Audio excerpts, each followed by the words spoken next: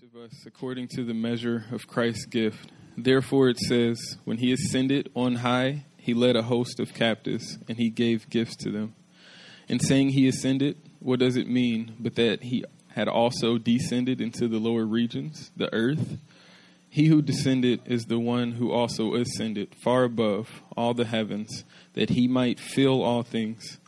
And he gave the apostles, the prophets, the evangelists, the shepherds, and teachers to equip the saints for the work of ministry, for building up the body of Christ, until we all attain to the unity of the faith, of the knowledge of the Son of God, to mature manhood, to the measure of the stature of the fullness of Christ, so that we may no longer be children, tossed to and fro by waves and carried about by every wind of doctrine, by human cunning, by craftiness and deceitful schemes.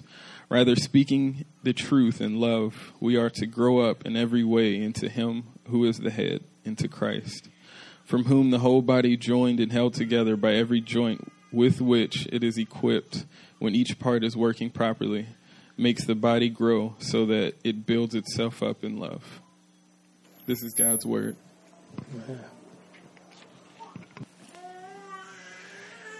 Dear gracious Father, Lord God, we just thank you for allowing us to come together on this beautiful spring Sunday morning. And Lord, we love you. We honor you. Lord, we just thank you Lord, we just praise you because you're a risen King, Lord. And Lord, we just thank you for what you're doing in this body. Lord, how you gifted us and allowed us to serve. And Lord, I just pray that you will allow me to be able to encourage the saints by preaching and teaching what you have communicated to us through your word. And Lord, we love you, we honor you, and may you and you alone receive all the glory. Amen. Amen. How's everybody doing today? Good. My name is Alvin. I'm one of the elders here at McGav Community Church. And for those of you who are visiting, I say welcome. I'm glad you're here. And just a few things. Behind your pews are a Bible and notes and a pen, so feel free to take advantage of that. Also here, if you have any questions as I'm teaching, need clarity on, please feel free to raise your hand and ask. But make sure it's something that you think, if it's something personal or whatever type of question, say that for afterwards, and we'll have elders and myself up here after the service, and we'll be happy to clarify or answer those questions. But again, if you have any questions, feel free to raise your hands. Amen. What is our vision?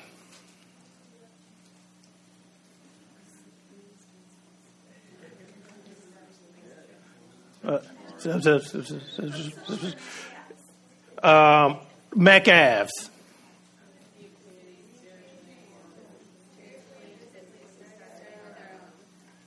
Amen. All right. I was, see, there you go. There go the answer. Seeing communities transform both spiritually and physically, starting with our own. Now, I know a lot of times churches most churches, right, have vision statements. But have you ever just sat back and just, I guess, thought of the vision in the context of how big it is, right? Sometimes we read it and it sounds like, yeah, that sounds cool. Got a little rhythm, starting with our own.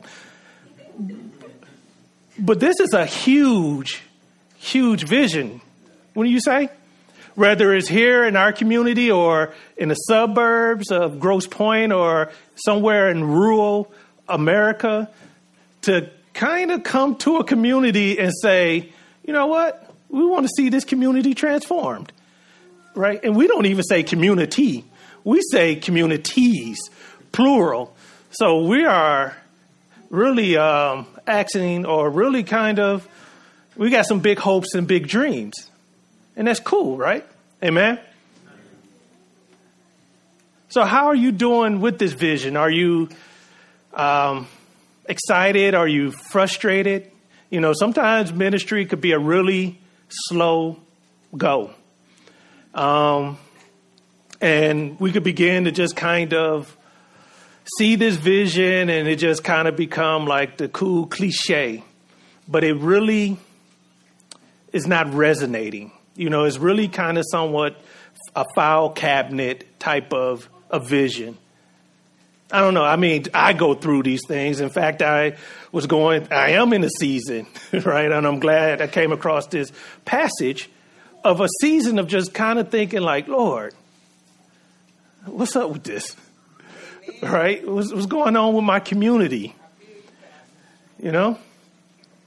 And so, but it's not just me asking these questions, and it's not just our church that have this type of vision, but this is a vision that a lot of people in our community historically have held. You know, a couple of weeks ago, was it last week? Anybody familiar with the rapper Nipsey Hussle? All right. You could raise your hand high. I'm not going to judge you. All right. Well, Nipsey Hussle, I haven't listened to any of his music, but I've heard a lot about him through interviews and things of that nature. And he's a young man. Well, he actually was shot and killed a couple of weeks ago. And it was this week? Okay, you know what? I had my hand in the Bible, and so I kind of, this is holy. All right. But he passed away, and a lot of people in our community are mourning his loss. I think they had a big vigil. Where was it? Downtown somewhere? And so he was a very impactful brother in our community. And one of the things that I think a lot of people really appreciated about him and was encouraged by him was that he was someone that was, in a sense, transforming or reforming his life. He wanted to be positive. And not only that, but he also wanted to see his community transformed or reformed. And he was really big into, both spiritual and economic uplift. Now, he wasn't a Christian, but through God's common grace, he was able to have a positive impact.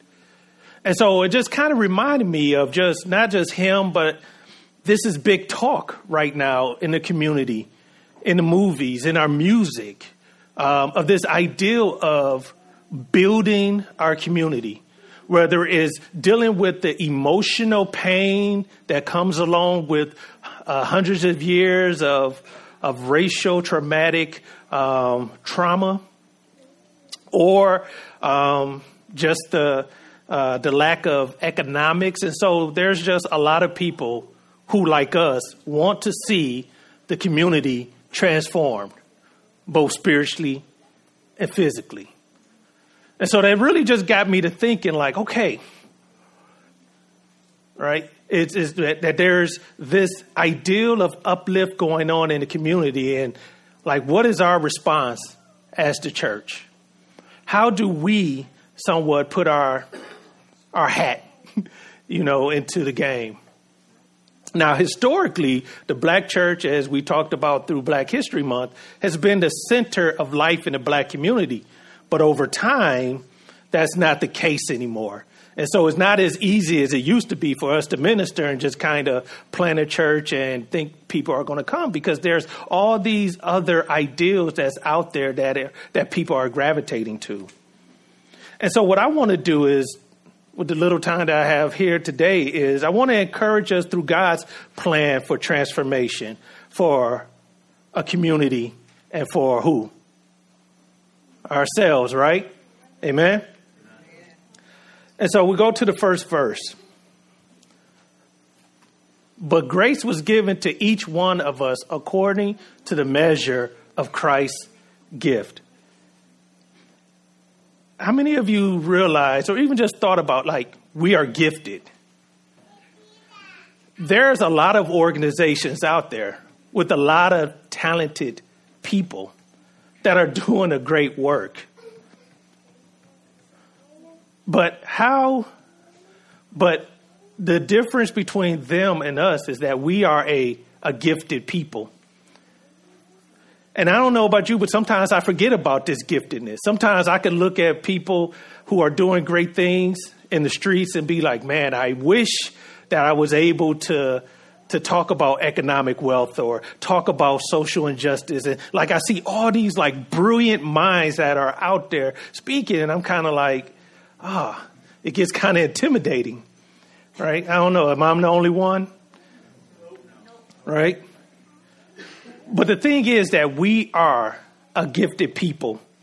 There was a singer named Nina Simone, and she had wrote a song a while back called Young, Gifted, and Black. And in this song, it says, we must begin to tell our young, there's a world waiting for you. This is a quest that just begun. When you feel really low, there's great truth you should know. When you're young, gifted, and black, your soul is intact. Now, we all not black, right? And we're all not young, right? Hey. Amen. But we all are what? Gifted. And the beautiful thing about this gift is that a spiritual gift that when we are born again, first of all, let's think about our first birth, right? We are born.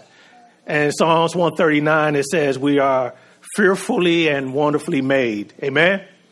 And when we're born, we're created in the image of God, and we have value, dignity, purpose, and worth. And we also have talents, right? Because God wants us to be able to impact the world and to be able to add value to the world, right? On a physical level, because we are born sinners. Amen? But when we're born, we have these talents. And it's the same thing when we become born again. And we are regenerated and awakened by the Holy Spirit. And that when we come to a place where we recognize, and I think we go back to Ephesians 2, where it just talk about we were dead in our trespasses and sins and just following the ways of the world. But God came and intervened and awakened us and quickened us with his Holy Spirit so that we will be able to recognize who Christ is and who he is, and to understand who we are, that we are sinful people in need of a Savior.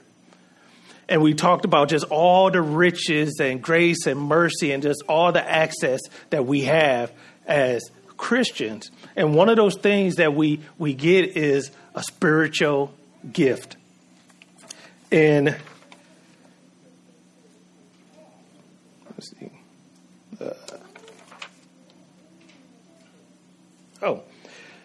In 1 Peter 10 through 11, it says, as each has received a gift, use it to serve one another as good stewards of God's varied grace. Whoever speaks as one who speaks oracles of God, whoever serves as one who serves by the strength that God supplies, in order that in everything God may be glorified through Jesus Christ.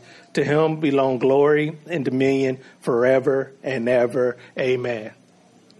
And so each one of us have a gift. And in this scripture, we see that there's speaking gifts or teaching gifts, and then there's service gifts. And so every one of us, when you came to this church, you had something to offer. Every one of us have something to offer, whether you are an elder, a deacon, a worship leader, or maybe today is your first day and you just found Jesus. You have something to offer this local body. And guess what? We need you.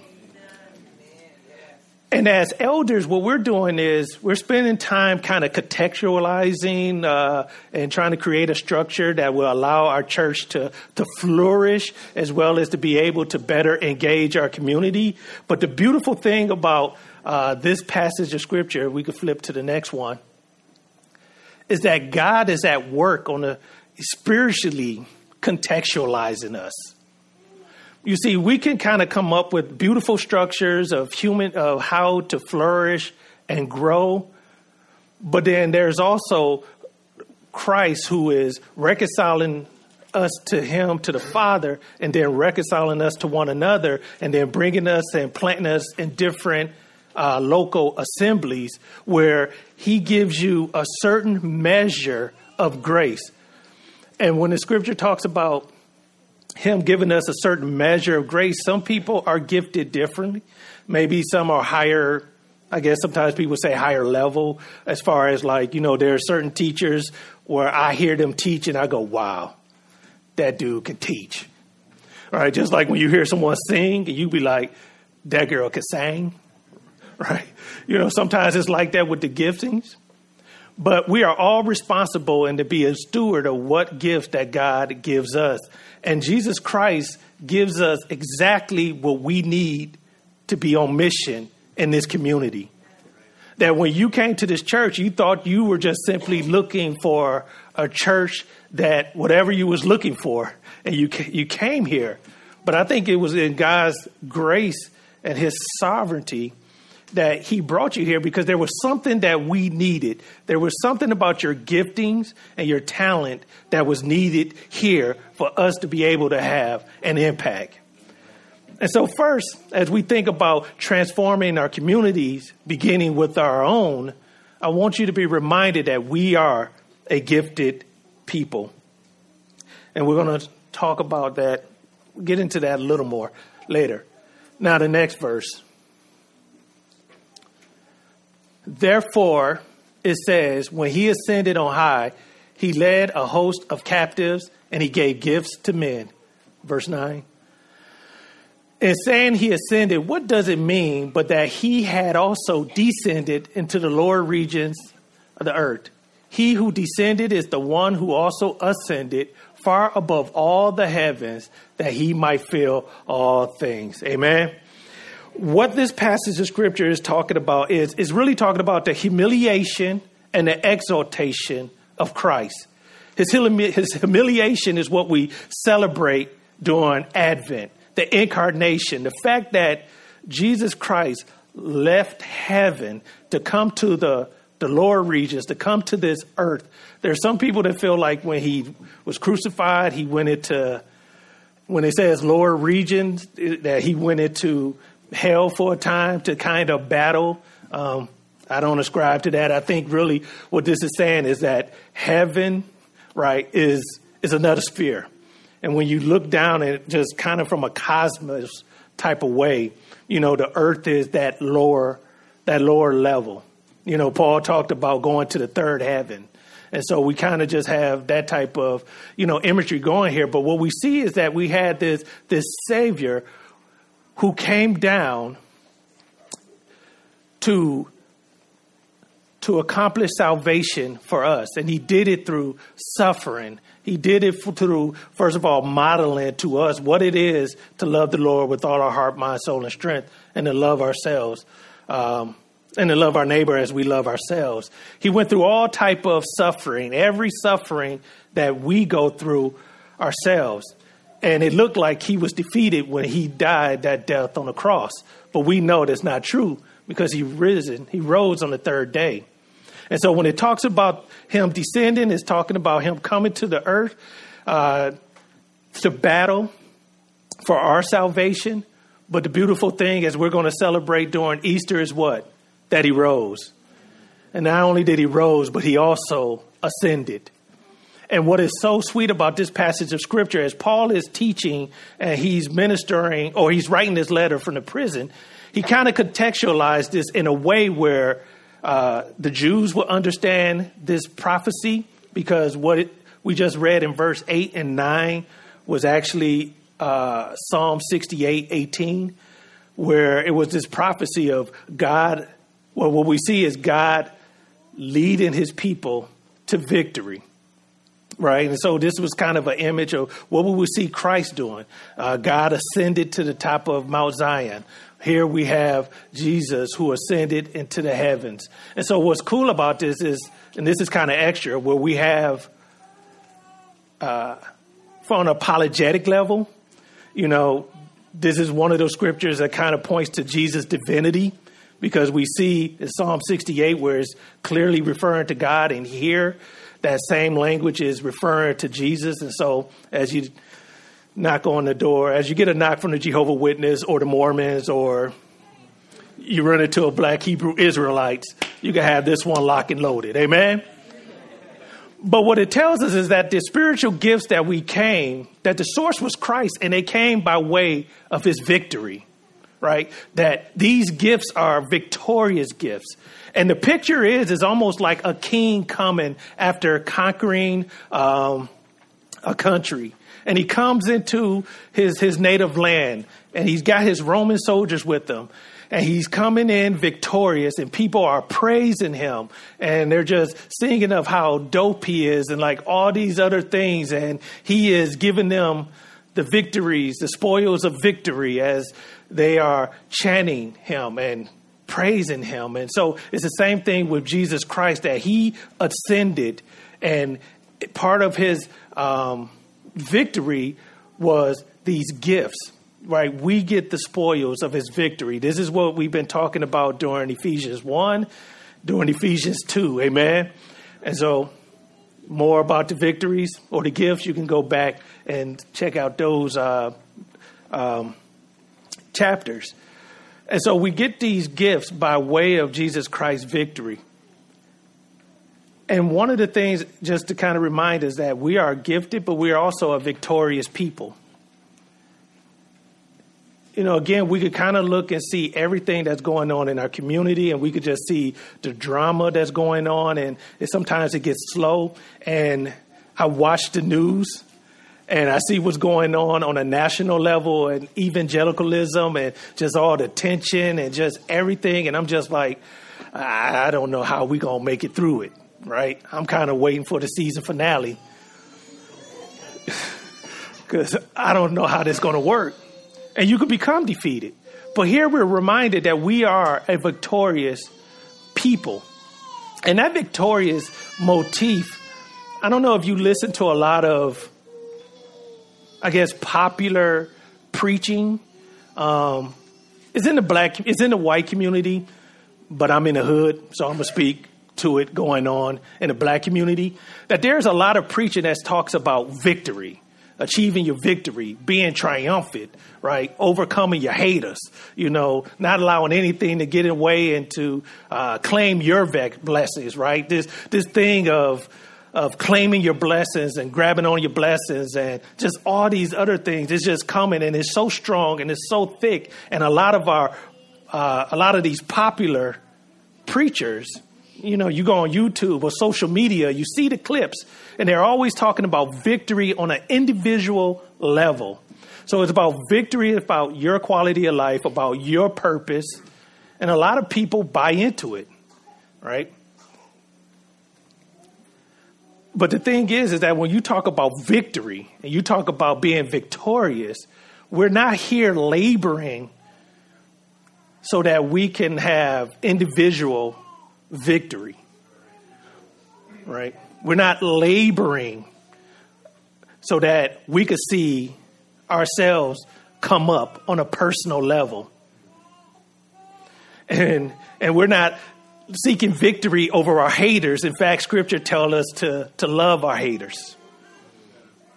But unfortunately, this type of preaching is just so thick, and I think it's one of those things that we don't talk about it a lot, but it's crippling a lot of churches because they become these insular buildings and institutions, and they're everything but living a victorious life. But Jesus Christ left, he ascended, and then he left us with these gifts, right? He being empowered by the Holy Spirit. Amen.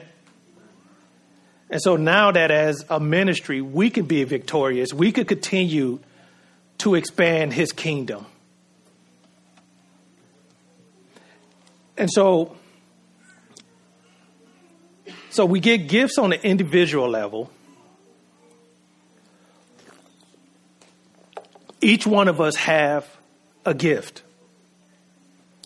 But then we also get the gift of gifted individuals to lead the body of Christ. verse 10. And he gave the apostles, the prophets, the evangelists, the shepherds, and the teachers. All right. And so here we have 1, 2, 3, 4. Some people say 5. Right. Now, this is not an exhaustive list of the spiritual gifts, but these are those things that are like really foundational to building the body. First, we have the apostles and the prophets. Now, apostle means messenger. And in a narrow sense, you could say that there's apostles still here today. We would say lowercase a, apostle. I think, even though this is not lowercase, but I think what Paul had in mind here was the 12, including himself. Those apostles, those men who were discipled, taught by Christ, who was commissioned by the Lord to preach the word, to plant churches. They were men who had seen Christ in the resurrection. They had power to perform miracles as a means of conforming their message. They preached together with the New Testament prophets. Their ministry was primarily concerned with the foundation of the church. The apostles referred to in the passage means only those who were, I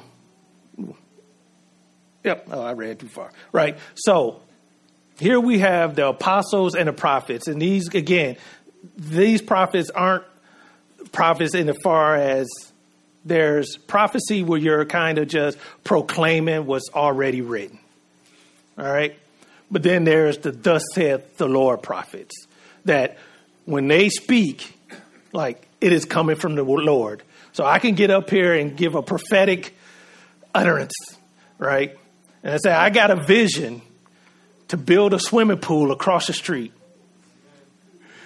Right. Lord laid that on my heart. Now you got the right to rock with that or not, right? But if a prophet truly said that, we will be disobedient to listen to him. And so again, there's the forthtelling, and then there's the proclaiming. And so these prophets, and again, we have a lot of people that's out here in the streets claiming to be prophets, claiming to have a new revelation for the Lord, claiming to have some special insight that no one else have. But God did give us apostles and he gave us prophets to kind of lay that foundation. And then the next group, we have the evangelists, the shepherds, and the teaching. The evangelists are those who, they're mobile. Right? They go out into the world. They're preaching the gospel. They're proclaiming truth. When we talk about going and making disciples, there's two ways that play out, right? There's the going of making disciples when you're preaching in order to see people come to faith, right? So you're going out there and teaching them all that God commands in order that they will come to see Jesus Christ as the Lord. And so that's a discipleship that you're going out, you're instructing, you're teaching. This is evangelizing so that they may come to a place of faith. Then there's the discipleship that comes with maturing you in the faith. Does that make sense? Right? And so the evangelists are the ones that goes out. They're all about proclaiming, engaging, just dealing with a lot of times with apologetics in our community, urban apologetics, and they're looking to bring people into the house of the Lord.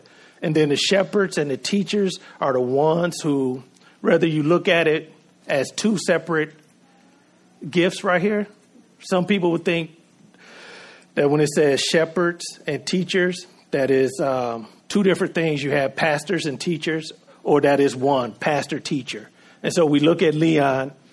I think it's easy to say that he's a pastor-teacher. He's gifted as a pastor, and he's gifted as a teacher. Some people would say that that's just one gift. So you can get go ahead and get you a Greek dictionary and all that other great stuff, and you can kind of process through that in your MAC groups, all right?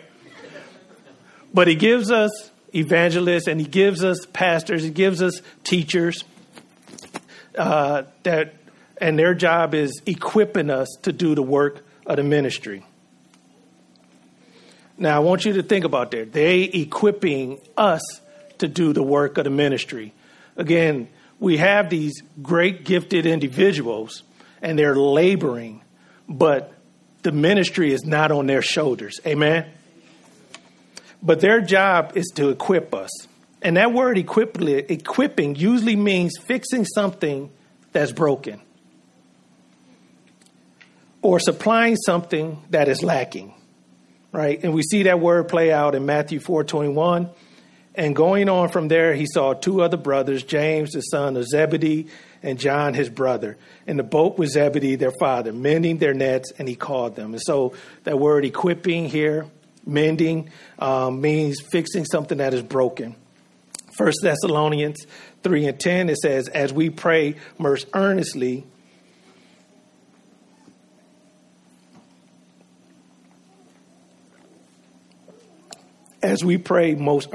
night and day, that we may see your face see you face to face and supply what is lacking in your faith. And so it's about it's about mending what is broken, and it's about supplying what is lacking in your faith. And so we see the evangelist is basically going out, and he can't do the work all on his own. He's not the shepherd. He's not the teacher. He's not the congregation, right? It's not about just communicating the gospel. People come to Jesus and you like deuces, right? The goal is to get them settled into a local community, a local body. At work, I've been blessed to be able to minister to different coworkers. And that's one of the things as when they come to me and may want counseling in a certain area. And I'm always telling them, look, I can't be all. Like, I'm not enough. My counseling is not that dope, right? And I see myself as ministering to them, sharing the gospel with them. I may do a little of the mending of some of the brokenness in order to help them to see that it is Jesus Christ that they need to run to, that he is the one where they will find peace and healing and hope, right? That's me working as an evangelist. But the thing that I'm really also trying to do is get them settled in a local congregation, because I know that's where they're going to truly be able to grow and to truly be able to flourish and truly able to see their lives transformed. Amen. And so the job of these leaders is to equip the body, whether going out, seeking the lost, or once bringing them in, building and equipping them to do the work of the ministry. So verse 13, it says, until we all attain the unity of the faith, knowledge of the Son of God, to mature manhood, to the measure of the stature of the fullness of Christ. And so again, that equipping looks like bringing people to the body to a unity of faith and knowledge, meaning who is the Lord and what he is like. When we first hear the gospel, a lot of times there's something about God's character that drew us. For me, I was buck wild. And so God as a perfect judge was the thing that really led me to bow the knee, right? Led me to repent. Grace came along later, but it was one of those things where I just felt like, man, if I continue in the way that I'm going now, I'm going to Hades with gasoline clothes on. You know what I mean? But then as I understood Jesus loves me. I understood that God so loved the world part. But that perishing part, that was really heavy on me. And so I always operated out of fear of being condemned by the Lord, which wasn't healthy. But it was in the body of Christ, first of all, it was pastors caring for me, teaching me what grace is, loving me, and then also me being in community. Again, that community is so important. And if we want to see our community transform, we need to make sure that we are being faithful in the community that God has given us with one another. Amen. And so what the pastor want to do is, that, again, whether it's me and kind of a hellfire brimstone type of gospel that I was kind of believing in. I knew the Lord. I wanted to repent and walk away from my life. I wanted to love him, but I didn't understand fully who he was. Some of us, we just see Jesus as love, love, love. And it's that love that drew us to him. And now we need to, sit up under gifted men to learn about who Jesus is really like. And so that we could come to an understanding of who he is. Also, maturity. That's that spiritual growth, that sanctification process. Again, I think about Marilyn and our marriage. And I was struggling. Some people might look at Marilyn and say, she's so lucky to have Alvin.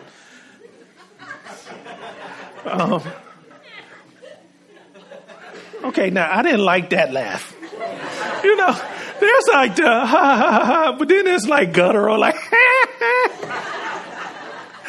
and then they in the same group, so I'm like, well, man, what I'm doing? Now I'm all self-conscious. Anyway. All right, stop laughing. All right. But I remember I went to marital counseling. Well, I went to marriage conference. I read books. I listened to sermons. I knew how to theologically be a husband. And, and I was just like, I don't know what's wrong with this woman. She tripping. I just didn't understand what was going on here. Until I just remember sitting under Pastor Eric, and he was just kind of like, dude, you're killing your wife. And I'm like, why? And he was just like, because you keep reminding her of who she ain't instead of who she is. And I was like, word? I would never got that. Never got that being out in the world on my own. No matter how much I study, I could have got a degree in husband to bomb university, right? But it wasn't until sitting under gifted leaders and being part of a local body that our marriage was able to have a breakthrough. And so the equipping of the saints, right? A unity of faith and knowledge, maturity, right?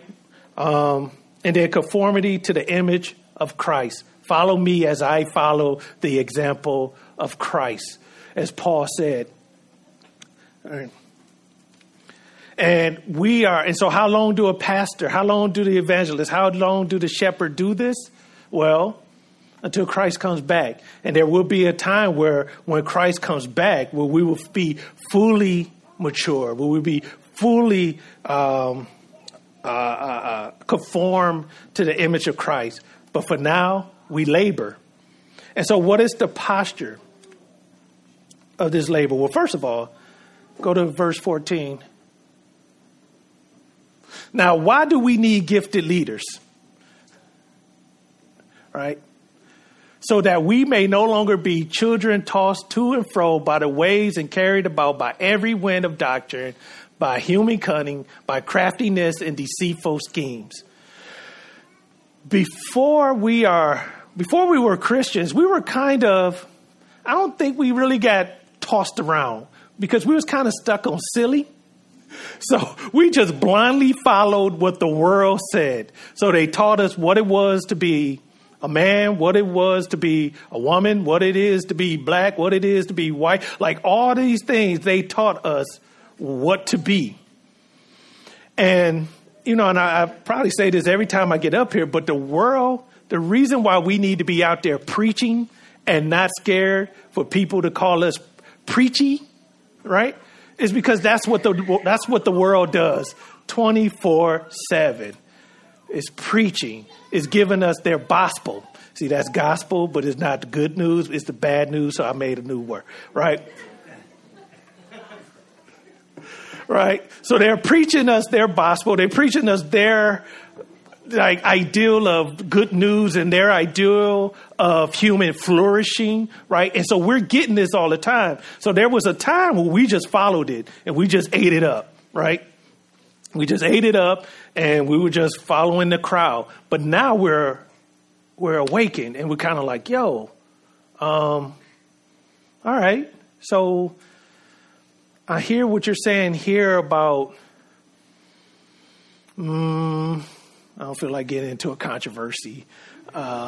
Gender, I did it. All right. So I hear what you're saying about gender and identity and like all this other stuff, but this is what I'm seeing in the scripture. Or let me go back historically. And I said I wasn't going to bring anything about race, but I guess I am. Or even historically, where there was a time where you had, it was black folks, white folks living together, chilling. And then, of course,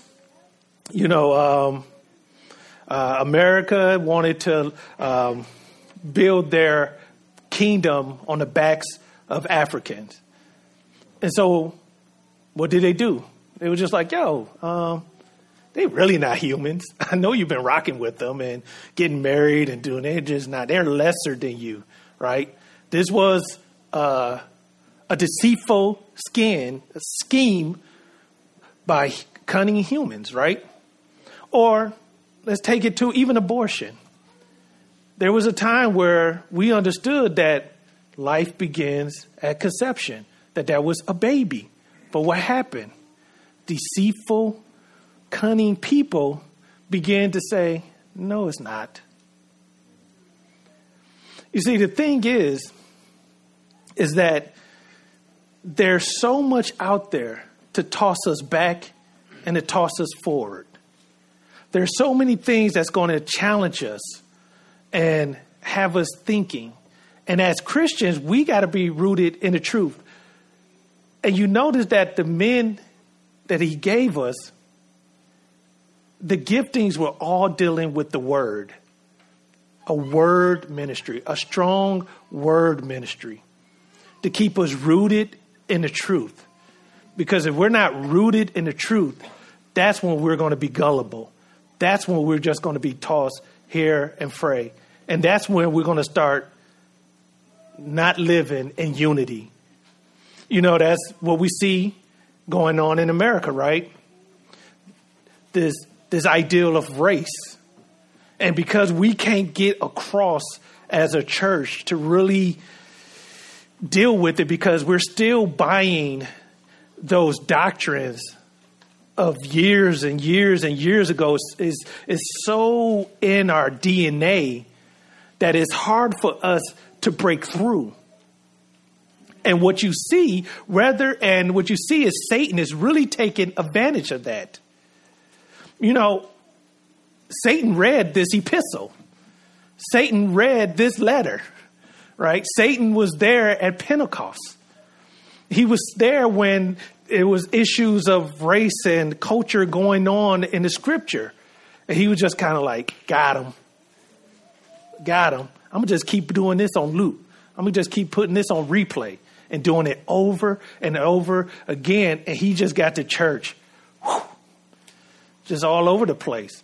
And so while the world is trying and our community is trying to see their communities transform, beginning with themselves, we're kind of like, backpedaling because we're trying to figure out what does that do? How does that look inside the body of Christ? Now, family, I don't know how to fix this on a local level, right? I don't know how to fix this on a national level. But I praise the Lord for local assemblies because we don't have to carry that reputation that we see out there in the world. And we don't have to get tossed to and fro.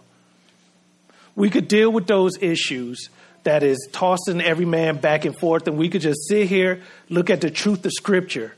And because we love one another, because we are using our gifts, because we're all on the same page, seeking to see each one of us mature in the faith, seeing each one of us grow and flourish. And we go to the next scripture. Right? Rather, speaking the truth in love, we are to grow up in every way into him who is the head, into Christ. I keep kind of cut off. All right. And so again, it's about love. As your leaders speak, we're not speaking as drill sergeants, right? Where it's like commands. How many of you ever been in the military? Right? There wasn't a lot of love coming from the drill sergeant. He was just like, do it or see what happened, right? And I know sometimes that can happen even in the church, because that's another thing that we've been dealing with in the body of Christ is really, harsh leadership. But what we're doing is that we are speaking the truth of God in love, which is so lacking when it comes to those topics. I mentioned abortion. I mentioned gender, right? Those are really sensitive, tough topics that oftentimes when we talk about them is kind of God made Adam and Eve, not Adam and Steve. You've seen those bumper stickers. Or we can just condemn the mother or whatever. But when we're talking about building the body of Christ and we're talking about truth, that we have to do it also in love. And the beautiful thing about it, as you are growing in community, as you have submit yourself to godly leadership, as you have submitted to one another in the congregation, that ability to love should grow in capacity. Like your capacity to love should grow. Do you see that happening in your life? You see, one of the things about this scripture is that the leadership is equipping the saints to do the work of the ministry. And what that means is again, that we are all responsible for one another. We are all each other's keeper. That is not about us in our quiet times, having these beautiful quiet times where we're getting in the Word and we're knowing God and we're growing in holiness, but we're kind of isolated, It's not about that. It's about us taking responsibility for one another. You think about all the one another's in Scripture, and I'll just read through a few of them. It says, do not lie to each other. Bear with each other. Admonish one another. Make your love increase and overflow for each other. Love each other. Encourage each other. Man, it says encourage each other and love each other so many times. Don't grumble against each other. Confess your sins to each other. Pray for each other. Love one another deeply from the heart. Live in harmony with one another. Offer hospitality to one another without grumbling. Love one another, love one another, love one another, love one another, right? As your leaders, what we're doing is we're spending this time over the next few months, and you heard Leon mention it, and I think Nate mentioned it a little bit in his sermon, that we're really taking our we always took our responsibility to equip the saints to do the work of the ministry.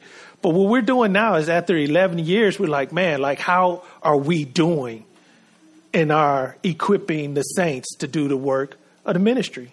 And when you did that survey, we were actually asking you to critique us, right? Did y'all catch that? It might be a little hard for me to be like, how I'm doing? You'd be like, good. Awkward, right? But with this survey, really what you were doing, and we appreciate it, and we had a record turnout of surveys being filled out. But what you were doing was you were critiquing our leadership. And some of it was a little tough, right? I'm still in my feelings. No. But it was good and it was helpful. And we love you and we desire as leaders to be able to grow in our abilities to care and to love and to equip you. But I also want to say that, like, you need to also examine yourselves. We can put together the dopest church structure ever, right? The best programs, just perfect. Like all your little desires of your hearts, we can have it all for you, right? But if you're not doing the work of the ministry, we're not going to go anywhere. That's how important you are to this ministry. And so what I would love for you to do is take time to like examine yourselves. Just Google one another scriptures, right? And actually, I got a list here. May I put that up? Well, maybe we get it out there. Oh, no, I didn't put it. No, never mind. No, you did great, Jenny. All right. To Google the one another scriptures and just go through them, right? Ask yourself, how well am I one anothering? How well am I, like, how important is the maturing of this body to me? Right? When I go to MAC group, do I just have good attendance? Or am I really like bearing the burdens of my brothers and my sisters? You know,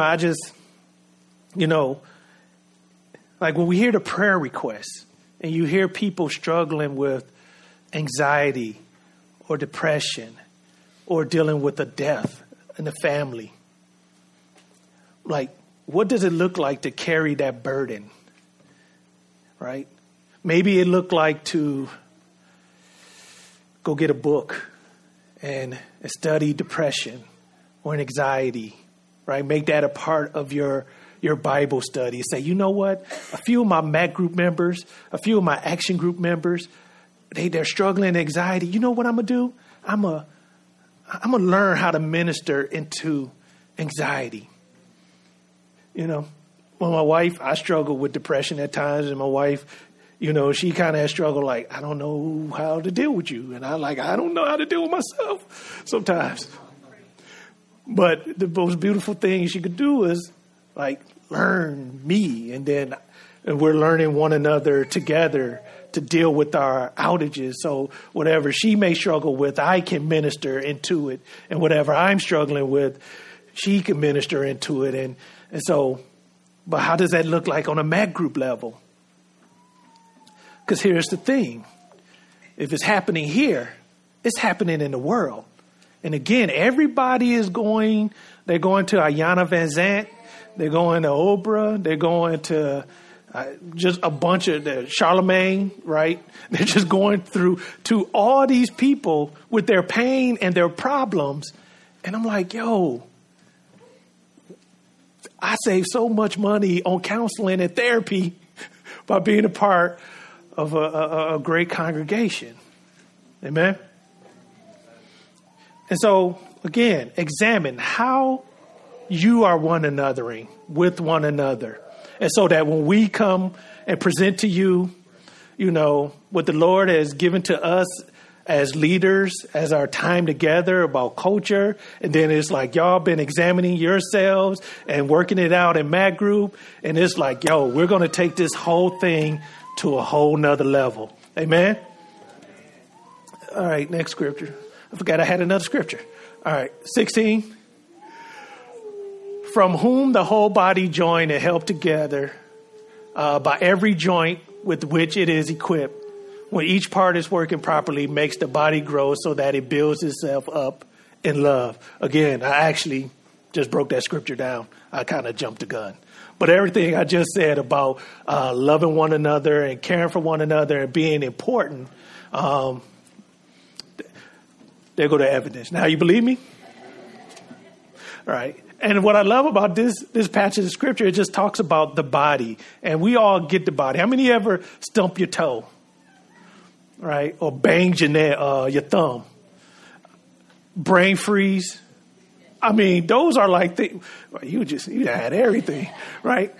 When that happens to you, everything shuts down, right? I'm good because I'm greedy and I could get thirsty, so I'm always brain freezing, right? And so I'll drink my slush or my cold Coke, and I get the brain freeze, and everything shuts down, and I just, right? And I feel like I'm about to go on to glory. Right. And then 2 seconds later, I do it again. I don't know. I may have to use that in another. Just falling right back into the same stuff. But anyway, this imagery of like a body, we all have our, like I said, we all have our gifts. We all have our responsibility. We all have something that we need to be doing in this body. And the fact that you get a gift from the Lord and that he gives it, that he perfectly measure it out. And then he brought you to this local congregation.